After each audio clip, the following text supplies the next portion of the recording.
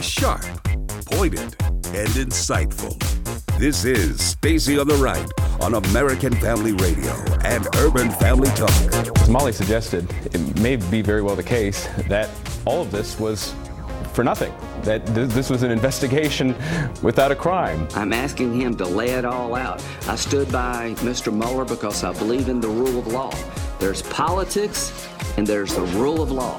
It seemed to me that that is a substantial finding there, and I think it's good news for for the president and for his campaign. And now, live from the National Religious Broadcasters Proclaim 19 in Anaheim, California, Stacy Washington. Hey everybody, welcome back to the program. Thank you so much for being with us. What I want to do right now is get back to the phones.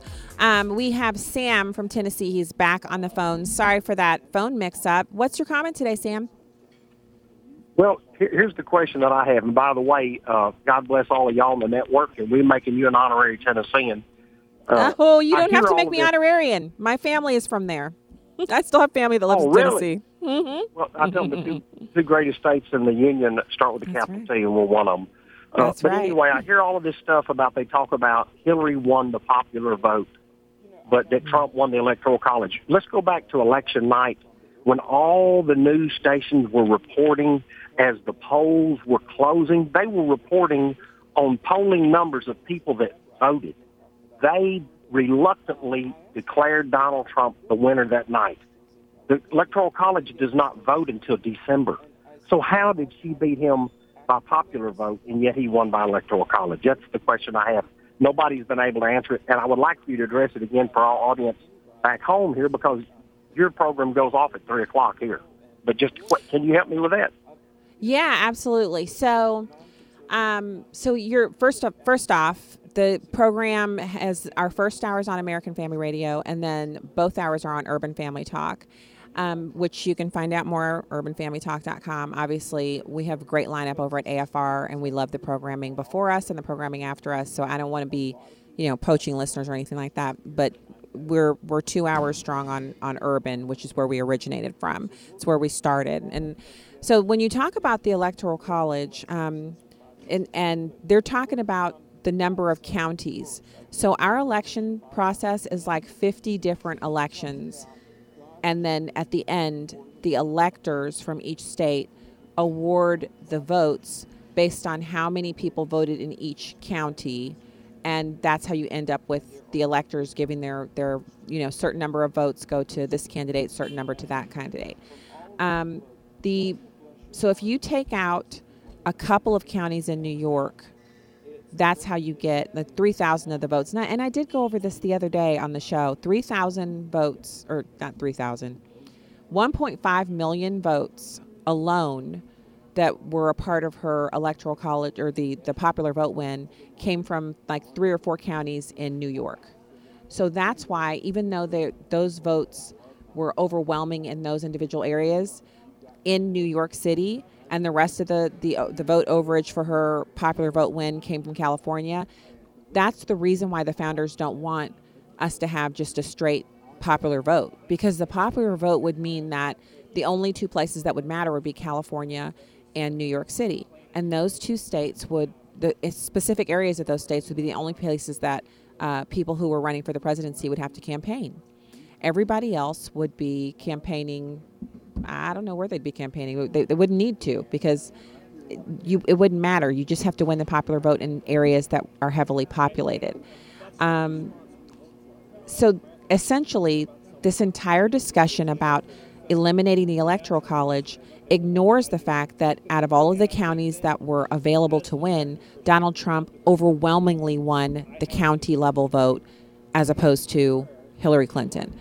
And he overwhelmingly won in the Electoral College by winning a couple of states that were the swing states in the Rust Belt that shouldn't have been in play, that were, because Hillary Clinton didn't campaign there.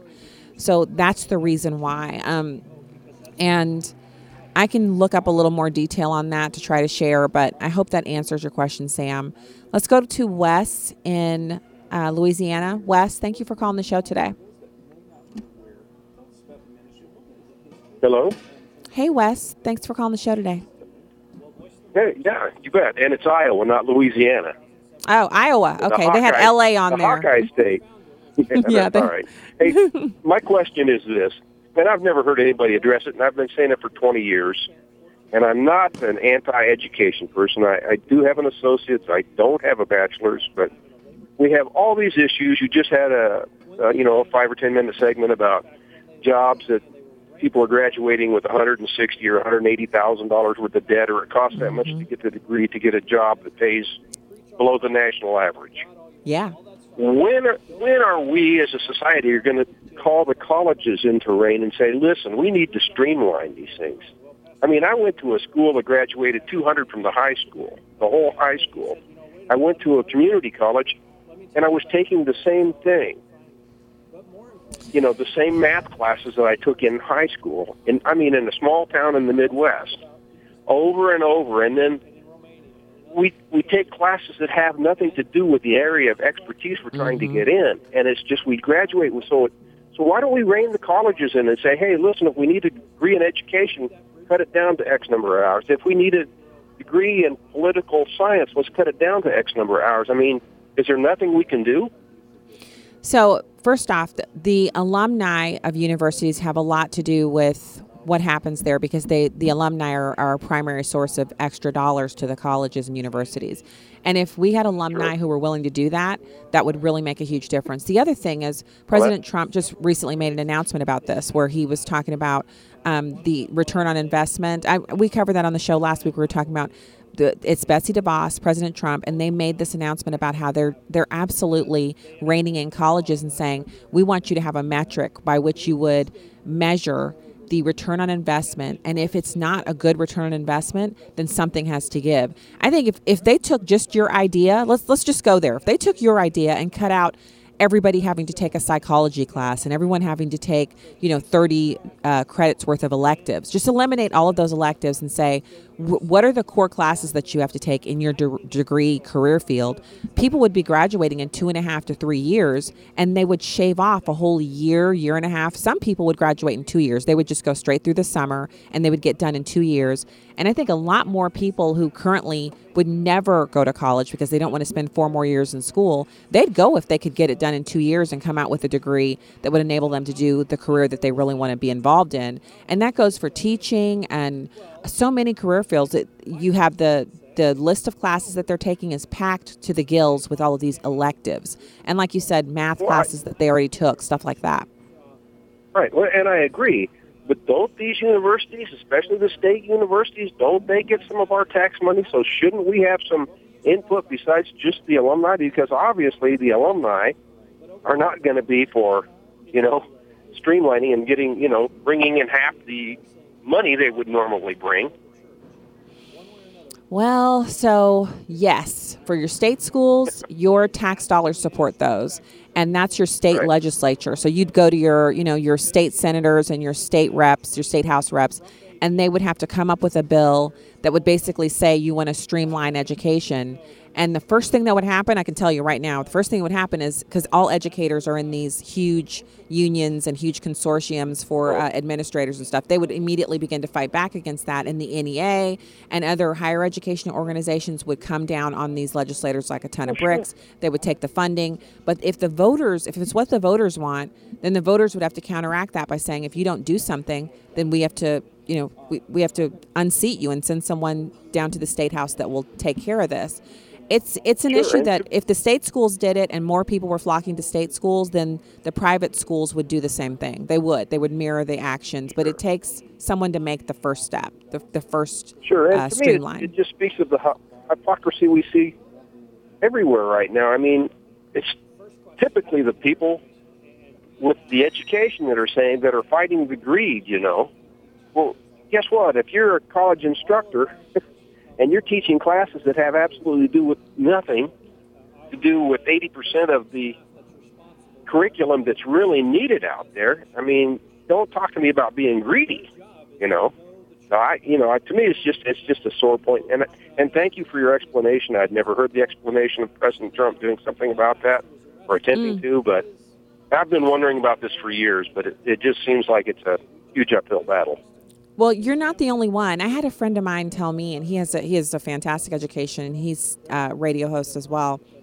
And I was telling him that our oldest was getting ready to go to college, and he said, make sure and go down her list and see what's on there for her classes. See how many of the classes she's taking have zero to do with her degree field. And she's studying biology. So this is something where she's got to have ecology, biology, 1, 2, and 3, and 4, and advanced physiology and anatomy, and all these classes that I can barely pronounce.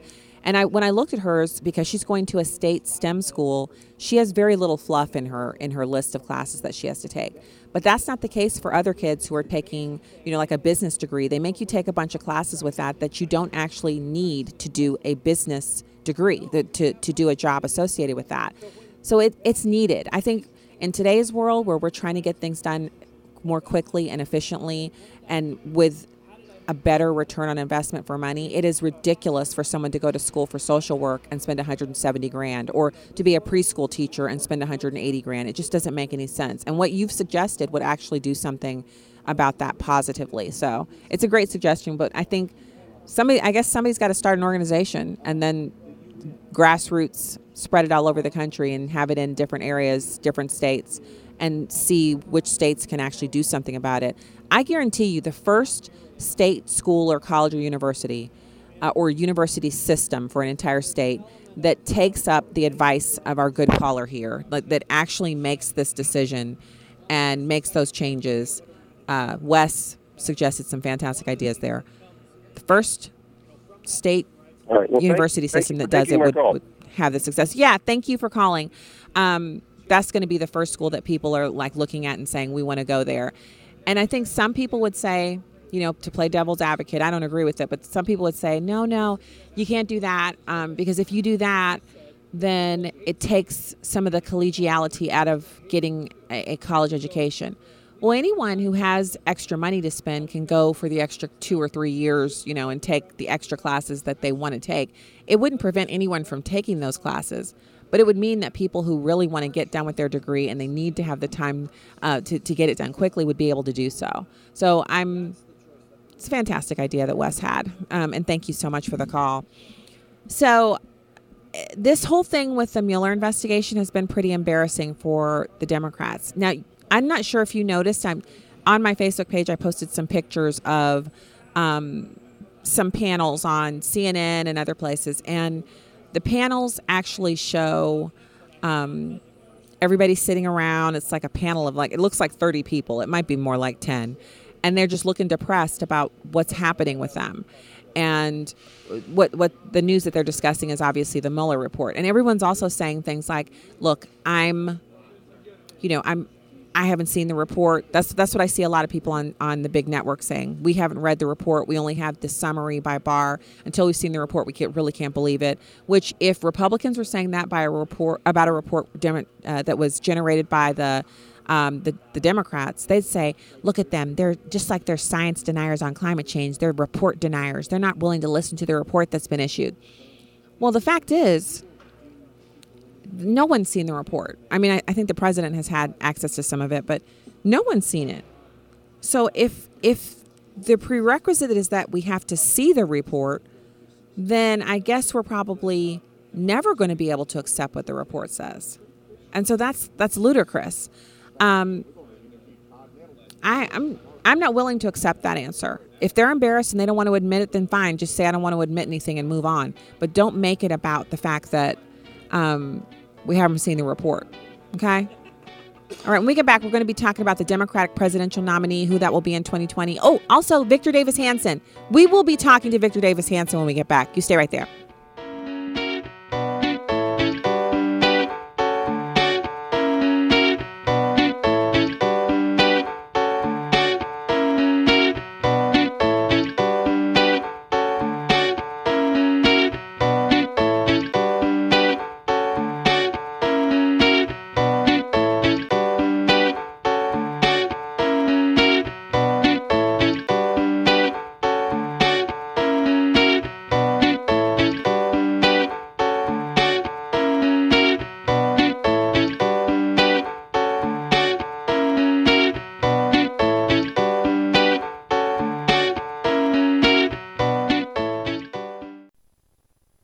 On the first day of the week, very early in the morning, We took the spices that we'd prepared and we went into the tomb. We found the stone rolled away from the tomb. When we went in, we didn't find the body of our Lord Jesus. Who took him? Where is he? Who took him? Why do you look for the living among the dead? Where's Jesus? He's not here. He has risen. Jesus was alive. He's alive. Jesus was betrayed, abandoned, mocked, beaten, and then crucified on a cross for sinners like you and me. The Son of God was buried, and after 3 days, he rose from that grave. Urban Family Talk encourages you to rejoice in the glorious reality that our God is a living God.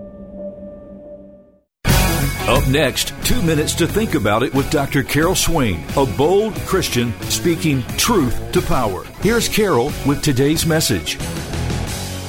Those of you over the age of 40 will remember a time when you could sit down with friends who held different, sometimes vastly different views from your own, and calmly, rationally discuss and debate the merits of both sides. Free and open debate has always been the American way to get our ideas out there and for others to question whether or not we're on the right track. It never hurts to get the opinions of others. You may not have agreed with those opinions, but it never hurts to hear them.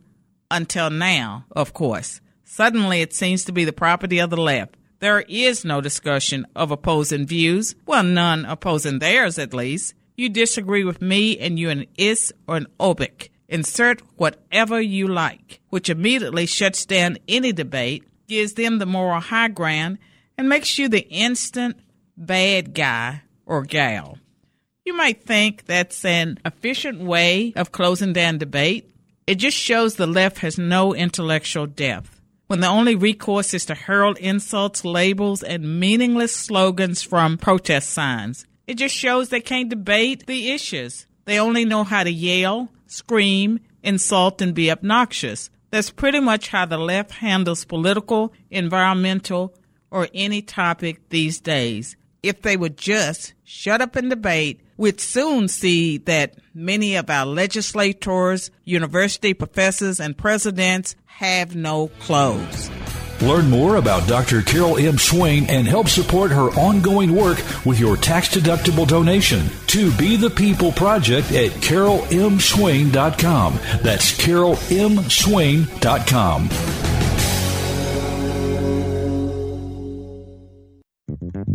This is Stacy on the Right with Stacy Washington on American Family Radio and Urban Family Talk. Hey everybody, welcome back to the program. Thank you for being here today. It's bucket list time. I get to check this off of my bucket list, and I'm actually speaking to this next author. It's my pleasure to welcome Victor Davis Hanson. He has written so many books. Like if you Google him, the list of books that he's written it's amazing. And then on top of that, he has this New York Times bestseller by Victor Davis Hanson, The Case for Trump. And this is his latest book. You can find it at all major retailers, Amazon.com, BarnesandNoble.com. And I guarantee you're going to want to read it. I already have it on my list to actually purchase. And I got the Audible version, the audiobook. So I'm finishing up a couple of other books, and then I'll be launching into this one. Victor Davis Hanson, thank you so much for joining the show today. Thank you for having me. So let's talk about this. Why did you write The Case for Trump? Well, I looked at most of the books that were out there since he was elected, maybe 30, and they were either that he was a saint or a sinner, but I wanted as a historian to analyze how he got elected, how he did so well for being the first president without military and political experience, at least in his first 2 years, why people hate him so much, and what's the prognosis, what does it look like in 2020?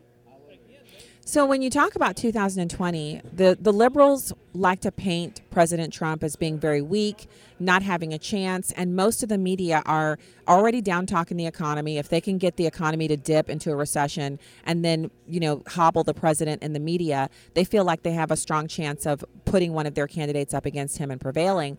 I don't see it that way at all. My view from the ground is that the president is very strongly in a position where he could win in 2020. What did you find when you were looking at this? Oh, in the book I point out tried to look at analytics that were non-biased. So usually a president, a second term, it's either a person who's not elected to the second term or has a failed second term.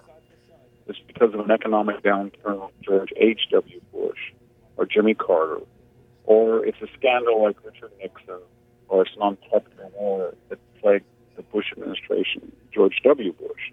I don't see Trump getting into an unpopular war. I think the economy is going to stay strong through 2020, and with the Mueller investigation, and I sort of said that in the book. I said explicitly that there would be no collusion found. He's not going to have any of these problems that most incumbents have going for re-election. The second thing is, if you look at Barack Obama or Bill Clinton's popularity at the beginning of their third year, it's almost identical to what Trump's is, between 43 and 44 plus.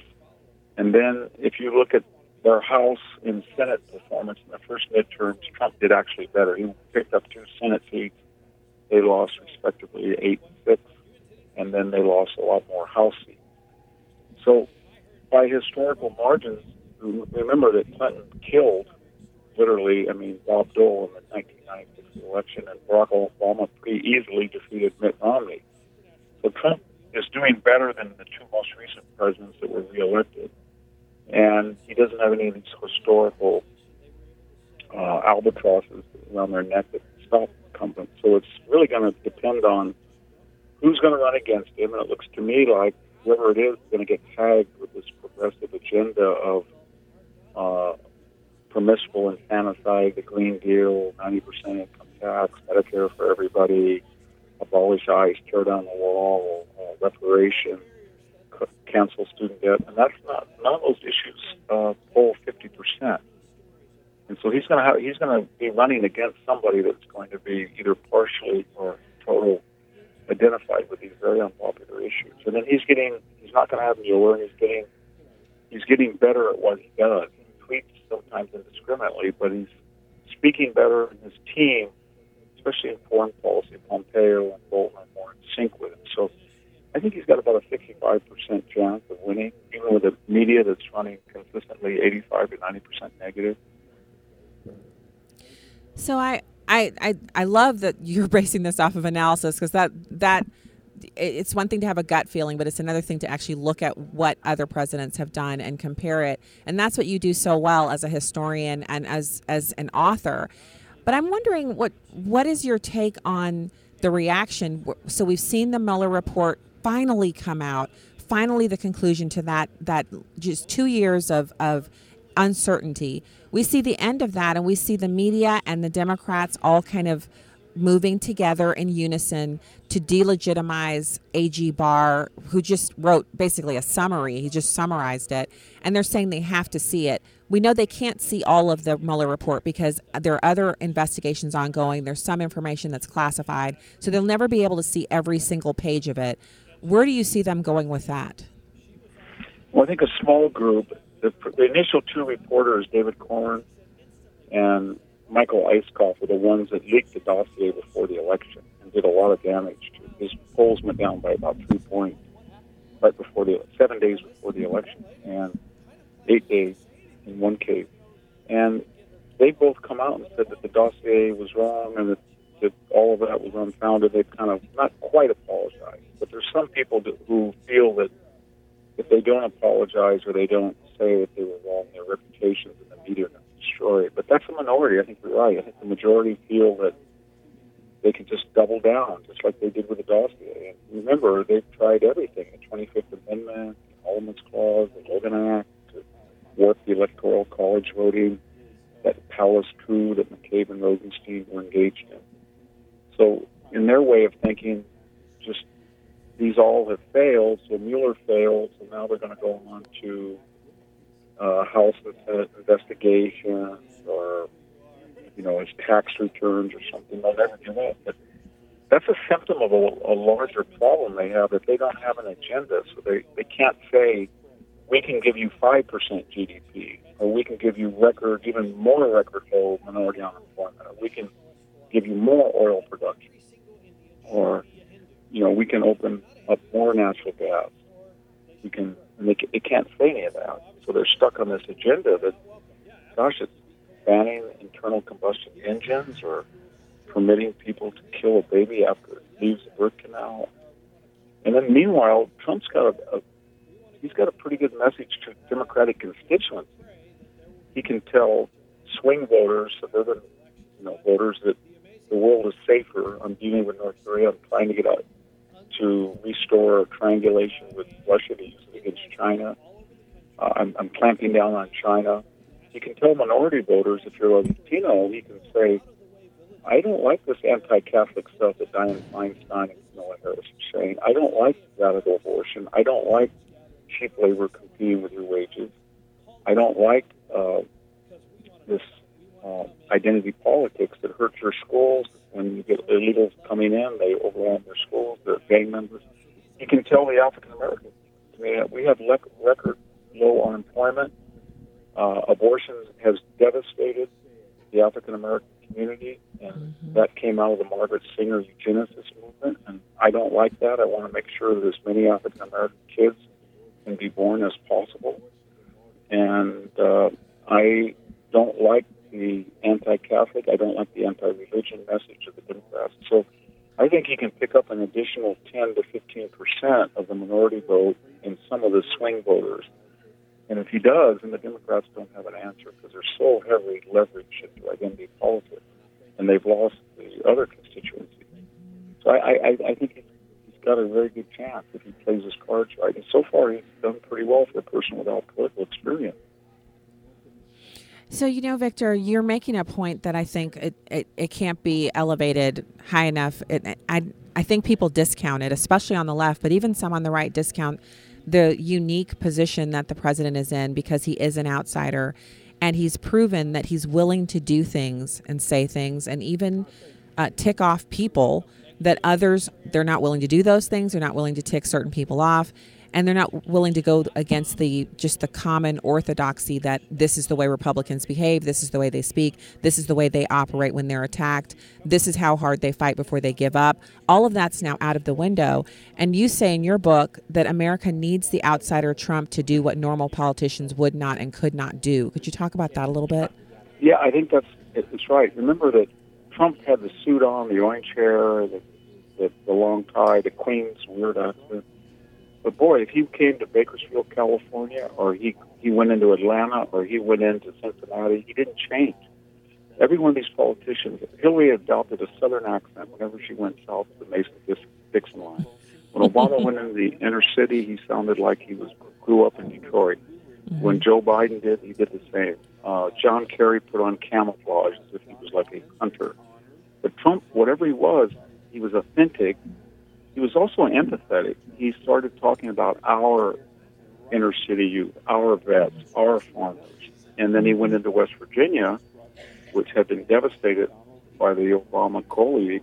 And Hillary Clinton had just left in 2016, said, you're going to shut down this industry. We're going to put you all out of work. You're going to build solar panels. And he said, I love big, beautiful, clean coal. So it was very strange that somebody who had no reputation for being empathetic actually cared more about the working class than the traditional Republican or Democratic politician. So that's one of the stories that I love about if you watch any of The Apprentice, way back when he had his own TV show, or if you've read any of the things that have been written about him and his relationship with the kids, is that he raised the kids from his first marriage with Ivana Trump. Those children were raised on the construction sites. So you have the daughter, Ivanka, and the two boys, Eric and Don Jr., were, putting on hard hats, and all summer long, instead of going to the Hamptons or, kind of lolling around because their dad was rich, they were on the construction sites learning about building buildings and doing projects. And so they would know some of the general contractors and the foremen and those guys. They knew them. And the relationship that their father had with them was an example of how to treat people. And so these are stories that the mainstream media would have told if Donald Trump was Barack Obama. If he was a hardcore liberal, they would tell those stories. But because he's not, no one knows them. But they kind of go to the heart of what you're explaining about his ability to empathize with people who he shouldn't be able to because he's so, rich and detached, which isn't the truth. Yeah, I think you're right. I think our traditional background of a president, whether it's Bill Clinton or Barack Obama, has been Harvard or Yale Law School. And that doesn't give you the experience of dealing, if you're a builder in Manhattan, with unions, environmental groups, local groups, social activists, the city council, all sorts of people that make it almost impossible to build anything. And yet he did. So he had the type of experiences and practicality, and he had to work with unions and working people, and he liked them. And so it wasn't abstract. And I think the Republican Party had kind of got into the mood that they would rather lose nobly than win ugly. So that when Barack Obama ran against John McCain, and McCain said, I'm not going to mention Reverend Wright, or Mitt Romney was in the second debate with Candy Crawley, and he didn't object really when she hijacked that as a moderator. I don't think Trump would have done that. So I think a lot of people said, you know, he may be chemotherapy and it might be toxic, but he's going to kill the cancer first. And we don't, he'll say anything, anywhere, anytime to anybody, and we need that. We need somebody who fights back. We don't want any more Marcus of Queensbury rule Republicans. And that got the establishment angry because they would rather lose nobly and hang out with the people of their like class in Washington and New York, but not other people. They said, you know what, we're hurting. We need a good economy. You guys, whether you win or lose, it's all the same to you. You don't have any skin in the game. Victor, I call them the sweater vest wearers. And, God bless them, because there's nothing wrong with wearing a sweater vest or being principled or, not wanting to get into muddy fights. But we're past that now. And I one of the things that I noticed, I've been able to hear the president speak to different groups on, I think, 3 or 4 occasions. And one of the things I've noticed about him that is pretty amazing is how he's able to moderate his comments to empathize with the people he's speaking with without being phony or kind of pandering to them. And I don't think it's an act when he says we need to improve our cities or we need to bring jobs back. When he's speaking about that, I really feel like he has a connection to the American people that others just haven't had. And I know that the left discounts it, but it's real. It's the same kind of retail political capital that Barack Obama had in spades, even though he kind of faked the accent. But he was able to motivate Democrats and touch their emotions. And Donald Trump was able to do that with Republicans. I think so. I think people, even when they don't entirely agree with him, they at least feel that what you hear and what you see is what you get, and that he really will try to open up ANWR like he promised, or build the Keystone Pipeline like he promised, or get out of the Iran deal like he promised, or try to address the repeal of Obamacare and secure the border. Whether he's successful or not, they don't feel that he's, you can keep your doctor, or you can keep your insurance plan, or read my lips, that most politicians say things that they don't have any intention of honoring. So, and that's the disconnect, because we were told, he's been married 3 times, he's had all kinds of financial up and downs, he exaggerates. But what I think he really represents is that he doesn't have those sterling credentials as Obama did, or Clinton did, or Bush did, and he succeeds, and he is succeeding better than all 3 of them in their first 2 years, then they feel that's a referendum on them and their class. They think, wow, he doesn't listen to Council on Foreign Relations. Wow, he doesn't talk to the Brookings Institution. Wow, he doesn't call up the Harvard government, but yet the economy's booming and we're getting out of that Iran fraud deal. So what does this mean about us? And I think that's one of the reasons they dislike him so much, besides the class disdain. They just feel that he represents a refutation of everything they embody and illustrate.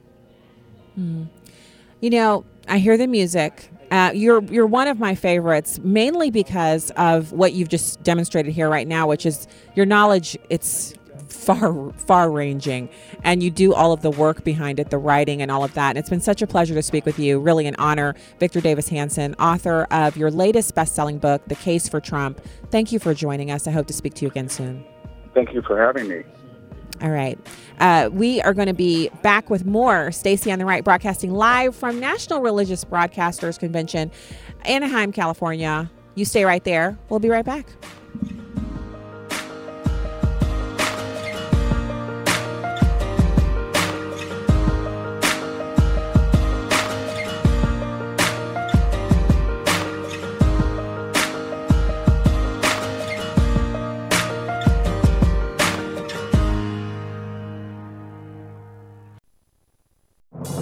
Can solid teamwork building principles apply to all of life? Here's Tony Dungy, author of The Soul of a Team, with today's uncommon moment. As a coach, I organized what we called the mock game before the start of a new season. The special teams coach and I ran a team made up of backup players. The rest of the coaching staff took the starters. I wanted to see the young players and the backups handle the mental adversity of going against the starters. Who would be able to perform well even when their team was outmanned? Who would go out there and do their jobs no matter what? The mock game was designed to help every player fully own his own role. But that was just one day. Those who accomplished the most were prepared, present, and positive, and were proactive each and every day. Tony Dungy, best-selling author of The Soul of a Team, from Tyndale House. More at CoachDungy.com. That's CoachDungy.com. Family is an institution set forth by God, one man and one woman for life, with the outflow being children produced by that union. It's obvious to all that there is an attack on the family in our country, and especially on fathers. Whether it's the cycle of sin that persists in our families or the pressure from our government to exclude men from being intimately involved, the strategic battle is on for the souls of men. Join us in the battle to strengthen fatherhood. UrbanFamilyTalk.com. Listen to Stacy on the Right with Stacy Washington on Urban Family Talk. She's sharp. I mean, did you hear that? Pointed. Remember that you're not only a Christian on Sunday. And insightful. Deception and lies have been accepted as the norm from the Democrats. But most of all, she's on the right. That scripture from the Bible, it says the heart of the fool inclines to the left, just kept popping into my mind. Stacy on the Right. Now heard weekday afternoons from 2 to 4 Central on Urban Family Talk. What or who motivates you to live and do life? Whether it's the motivation of your business or being healthy and fit, many times the why behind many individuals' determination is because of their children or grandchildren or even a spouse. Their primary why is because of an infallible being instead of Jesus. I know you're probably saying victory. I'm sure Jesus is a reason too, but Jesus should be the only reason for our whys in life. Jesus says in Matthew chapter 10, starting at verse 37, if you love your father, mother, son, or daughter more than him, then you are not worthy of being his. But if we give up our life for him, we will find life in him. It is only because of him we can do the things he has enabled us to do. Have your why be because of the sacrifice Jesus made on the cross for you. With a heart for the urban family, I'm today's urban woman, Victory Hollyfield. Connect with us more at UrbanFamilyTalk.com. You can watch a live stream of the show on Facebook or YouTube at Stacy on the Right. Now, back to the show on American Family Radio and Urban Family Talk. When I was walking right here, I got her standing right here. I was looking in the truck and came running up the backside here. Robbie Armstrong's security camera caught the Saturday sneak attack. The squirrel ran behind me and jumped up my side, went down my shoulder, and got on my elbow and just chomped on me. The attack lasted only seconds, but the little guy did a number on Robbie's arm and elbow. It just clawed me up all over here and bit me here and here. His teeth, that's where he came up here and bit me there, and I just grabbed him and threw him on the ground. There are plenty of squirrels and other wildlife living in this rural part of Sarasota County, but Robbie's attacker is different. A neighbor nursed the squirrel to health as a baby. And it was good with their kids, but it just attacked the mom over there and the husband. So they let it go? Yeah. Recently, the same squirrel that got him scratched his stepson. Robbie recognizes him when he sees him. This squirrel doesn't have much hair on its tail because the 6-year-old next door trimmed the hair on his tail and put it on her Barbie's head. He's named him 8-Up after his race car and truck. I love the animals, but not when they attack me.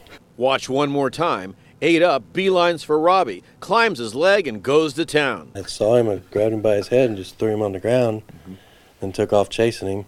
Robbie used a BB gun to try and scare 8-Up away. It didn't work. He's likely plotting his next attack. Welcome back to the program. If you are not laughing at that story about this squirrel that is just like demolishing people, he comes out of nowhere, runs up the person, bites them, scratches them, and then has to be basically ripped off the person's body and thrown. And I just thought the video was so funny. Check the Facebook page. You can watch it too. So now I want to pivot over to, we didn't actually get to our daily confession when we were in segment 1 because we had Todd Starnes join us, and it was just such a pleasure to speak with him. Awesome. And we can expect more of that all this week at National Religious Broadcaster. So thank you guys for tuning in. I want to talk about Bible verses on being faithful to God. So first of all, God is not looking for us to be perfect. He's not looking for us to be paragons of virtue who never make a mistake. In fact, if you look through the Bible, you see where he's used people who've made mistakes over and over and over again. God takes the flawed, the individuals who they haven't had a perfect history, and he uses them for his glory. That is an example for us to understand that we're not going to be perfect. So the idea that we should be perfect, it's ridiculous. It's undoable. We have to do our best, but we have to rely on God.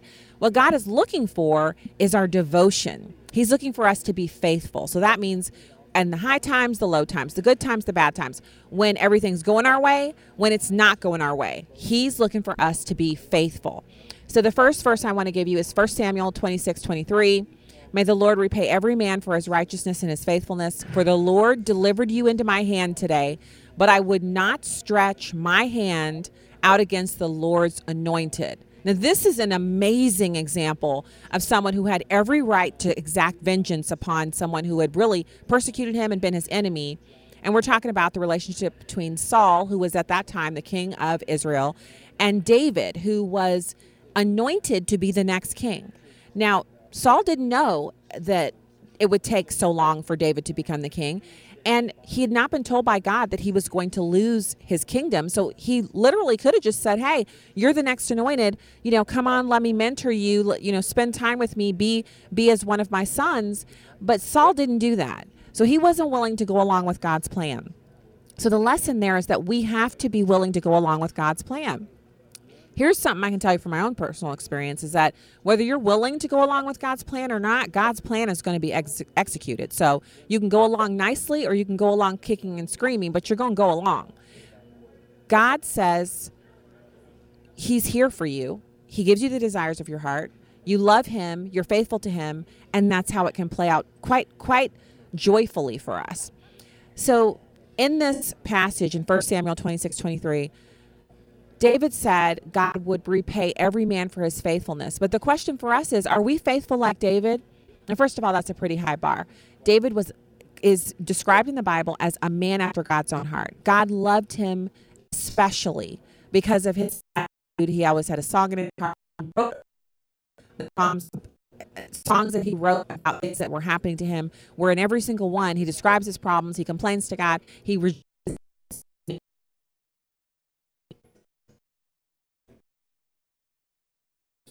someone like your pastor or someone who's listening to you, what happens then?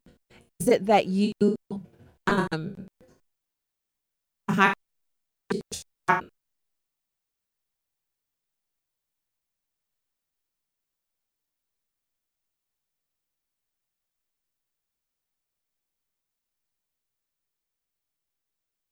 Hi, I'm Crawford Ritz with a Legacy Moment. For years, God called me to an itinerant ministry, and that meant I traveled a great deal and did a lot of speaking. Interestingly enough, I've never asked for a speaking engagement in my life. It's a conviction that the Lord placed on my heart years ago when I first began to travel and speak. In fact, I've never asked for or sought a position of leadership I've ever had. I think this is God's way of helping me remember that He's in charge. I love the story of Hannah in 1 Samuel chapter 1.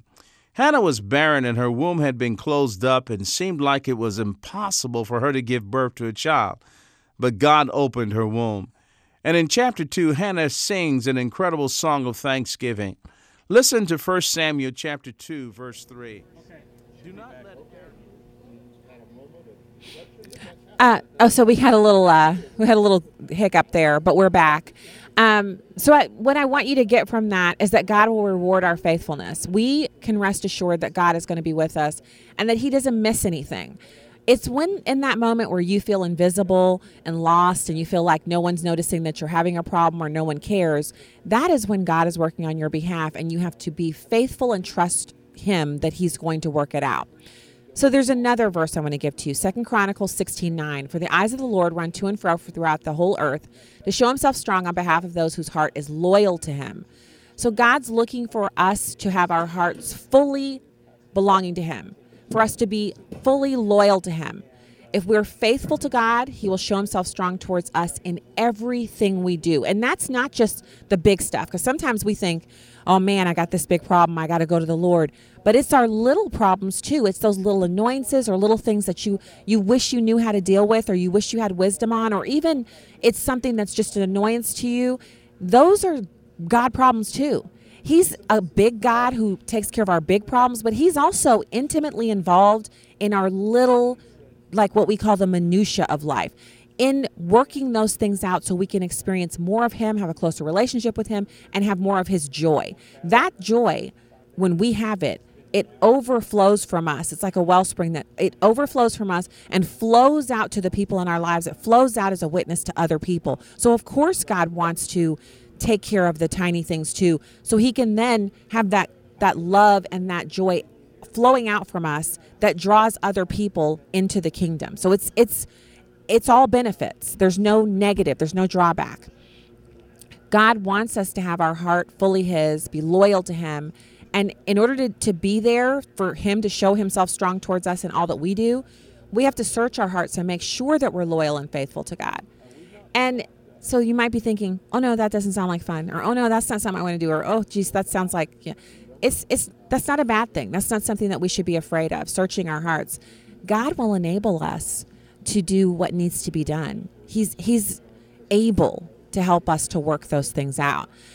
So also, because I have a few of these, and I love these. I love it when I read things like this and I understand. It helps me to better understand what God wants me to do. And that's such a good thing. It lifts my spirit up for the day, and it works against and counteracts the tiredness that sometimes settles in. You know, like 2:00, you start getting like a little bit of that tiredness settling in on you. Psalms 12:1 says, help, Lord, for the godly man ceases, for the faithful disappear from among the sons of men. What an indictment against our day. God is looking for faithful men and women. Yet all over the world, we hear, help, Lord, the faithful disappear from among the sons of men. The body of Christ is in desperate need of faithful men and women. Are you one of them?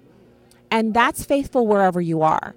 Sometimes I hear people talk about this, and it sounds as if every one of us is supposed to be packing up everything we've got and heading off to the mission field in Uganda or some faraway land. And some people are doing that, and that's what God has for them to do. But for most of us, our ministry is right here.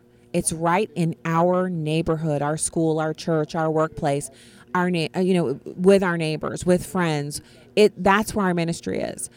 Ask God to show you what it is that he has for you to do. What's so fun about that prayer, and I promise you, it's so wonderful. If you pray that prayer, God will answer it, and you will be surprised. One more time. You ask God what he has for you to do. Then you wait and see what he shows you, and then you will be surprised. And you'll feel joy at hearing from him and knowing that that's what he wants you to do. So Proverbs 26 says, and it's 20 verse 6, many a man proclaims his own loyalty, but who can find a trustworthy, faithful man? This is similar to Psalms 12:1, except the verse says, many a man proclaims his own loyalty. So lots of people proclaim their own faithfulness, but real faithfulness is hard to find. And you've experienced this. I know I have. Over and over again, you have someone say, I'm with you, but then when it's actually time to be with you, maybe they're not quite with you. So what you want to do is you want to, first of all, don't hold that too tightly. People are going to people, but we want to be faithful, and we want to be there for others, being faithful to them. Words are cheap. So the thing that we can do is not have our words be cheap, and make sure that we're as faithful as we possibly can be in answering God's call for us. And so I want to give you a little bit of preview, and that's the encouragement for today. I want to give you a little bit of a preview for the remainder of the week. And mind you, we're going to be very fluid because we have guests who are going to be coming on who are local to the conference that we're attending. And one of those guests is Brad Mattis and Mallory Quigley of Life Issues. They're going to be with us tomorrow. So excited. So excited to have them, to meet them, get to talk to them. We're going to enjoy chatting with them. They're going to be primarily focusing on the New York and Virginia state abortion laws, but we're also going to talk about Life Issues Institute, which is a pro-life grassroots partner of the Susan B. Anthony List Educational Fund, and their headquarters is out in Cincinnati, Ohio. So we'll be talking to them. He's also the president of the International Right to Life Federation and a frequent international speaker and lecturer on abortion and all related life issues, and that's going to be fantastic. We are also going to speak with, on Thursday, Erica Donalds. She's the chairman of the School Choice Movement. I'm so excited about this one. She's coming out of Tallahassee, Florida, talking about educational options that should be within reach of every family. And, this is one of the subjects that I'm really passionate about, and I'm just always excited to get to speak to someone who's working in this arena, the school choice movement. So we'll be chatting with her. And then I'm going to keep Friday under my belt, close to the vest. I'm not going to tell you anything about that day just yet. But that's a whole lineup of guests that we have for the remainder of the week. Now, one of the things that I mentioned was this op-ed over at McClatchy, D.C., and they're talking about how it's already clear who the Democratic presidential nominee is going to be in 2020. Now, I found, honestly, I'm pretty flummoxed about their nominee for 2020 because Joe Biden is a white man, and they seem to have a real aversion to white men over on the Democratic side right now.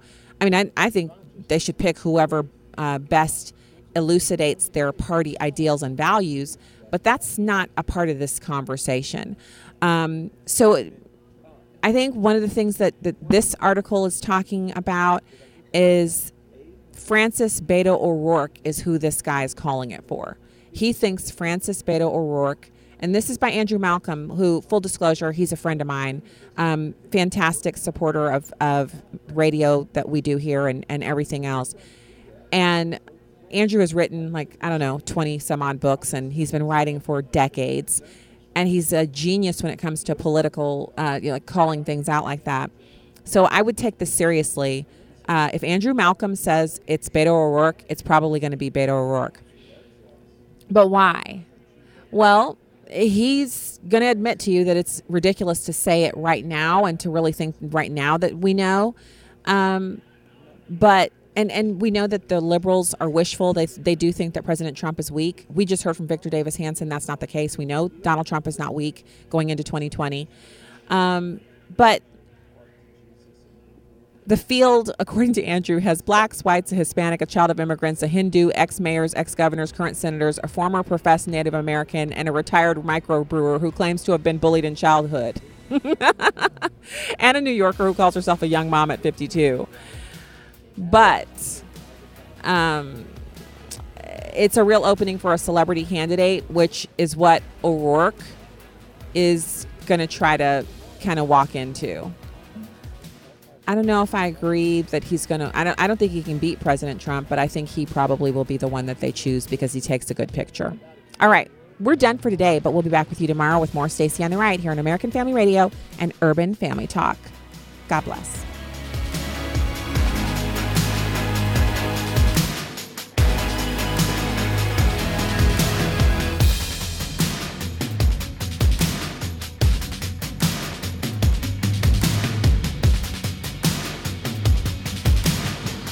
The views and opinions expressed in this broadcast do not necessarily reflect those of Urban Family Talk, Urban Family Communications, or American Family Association.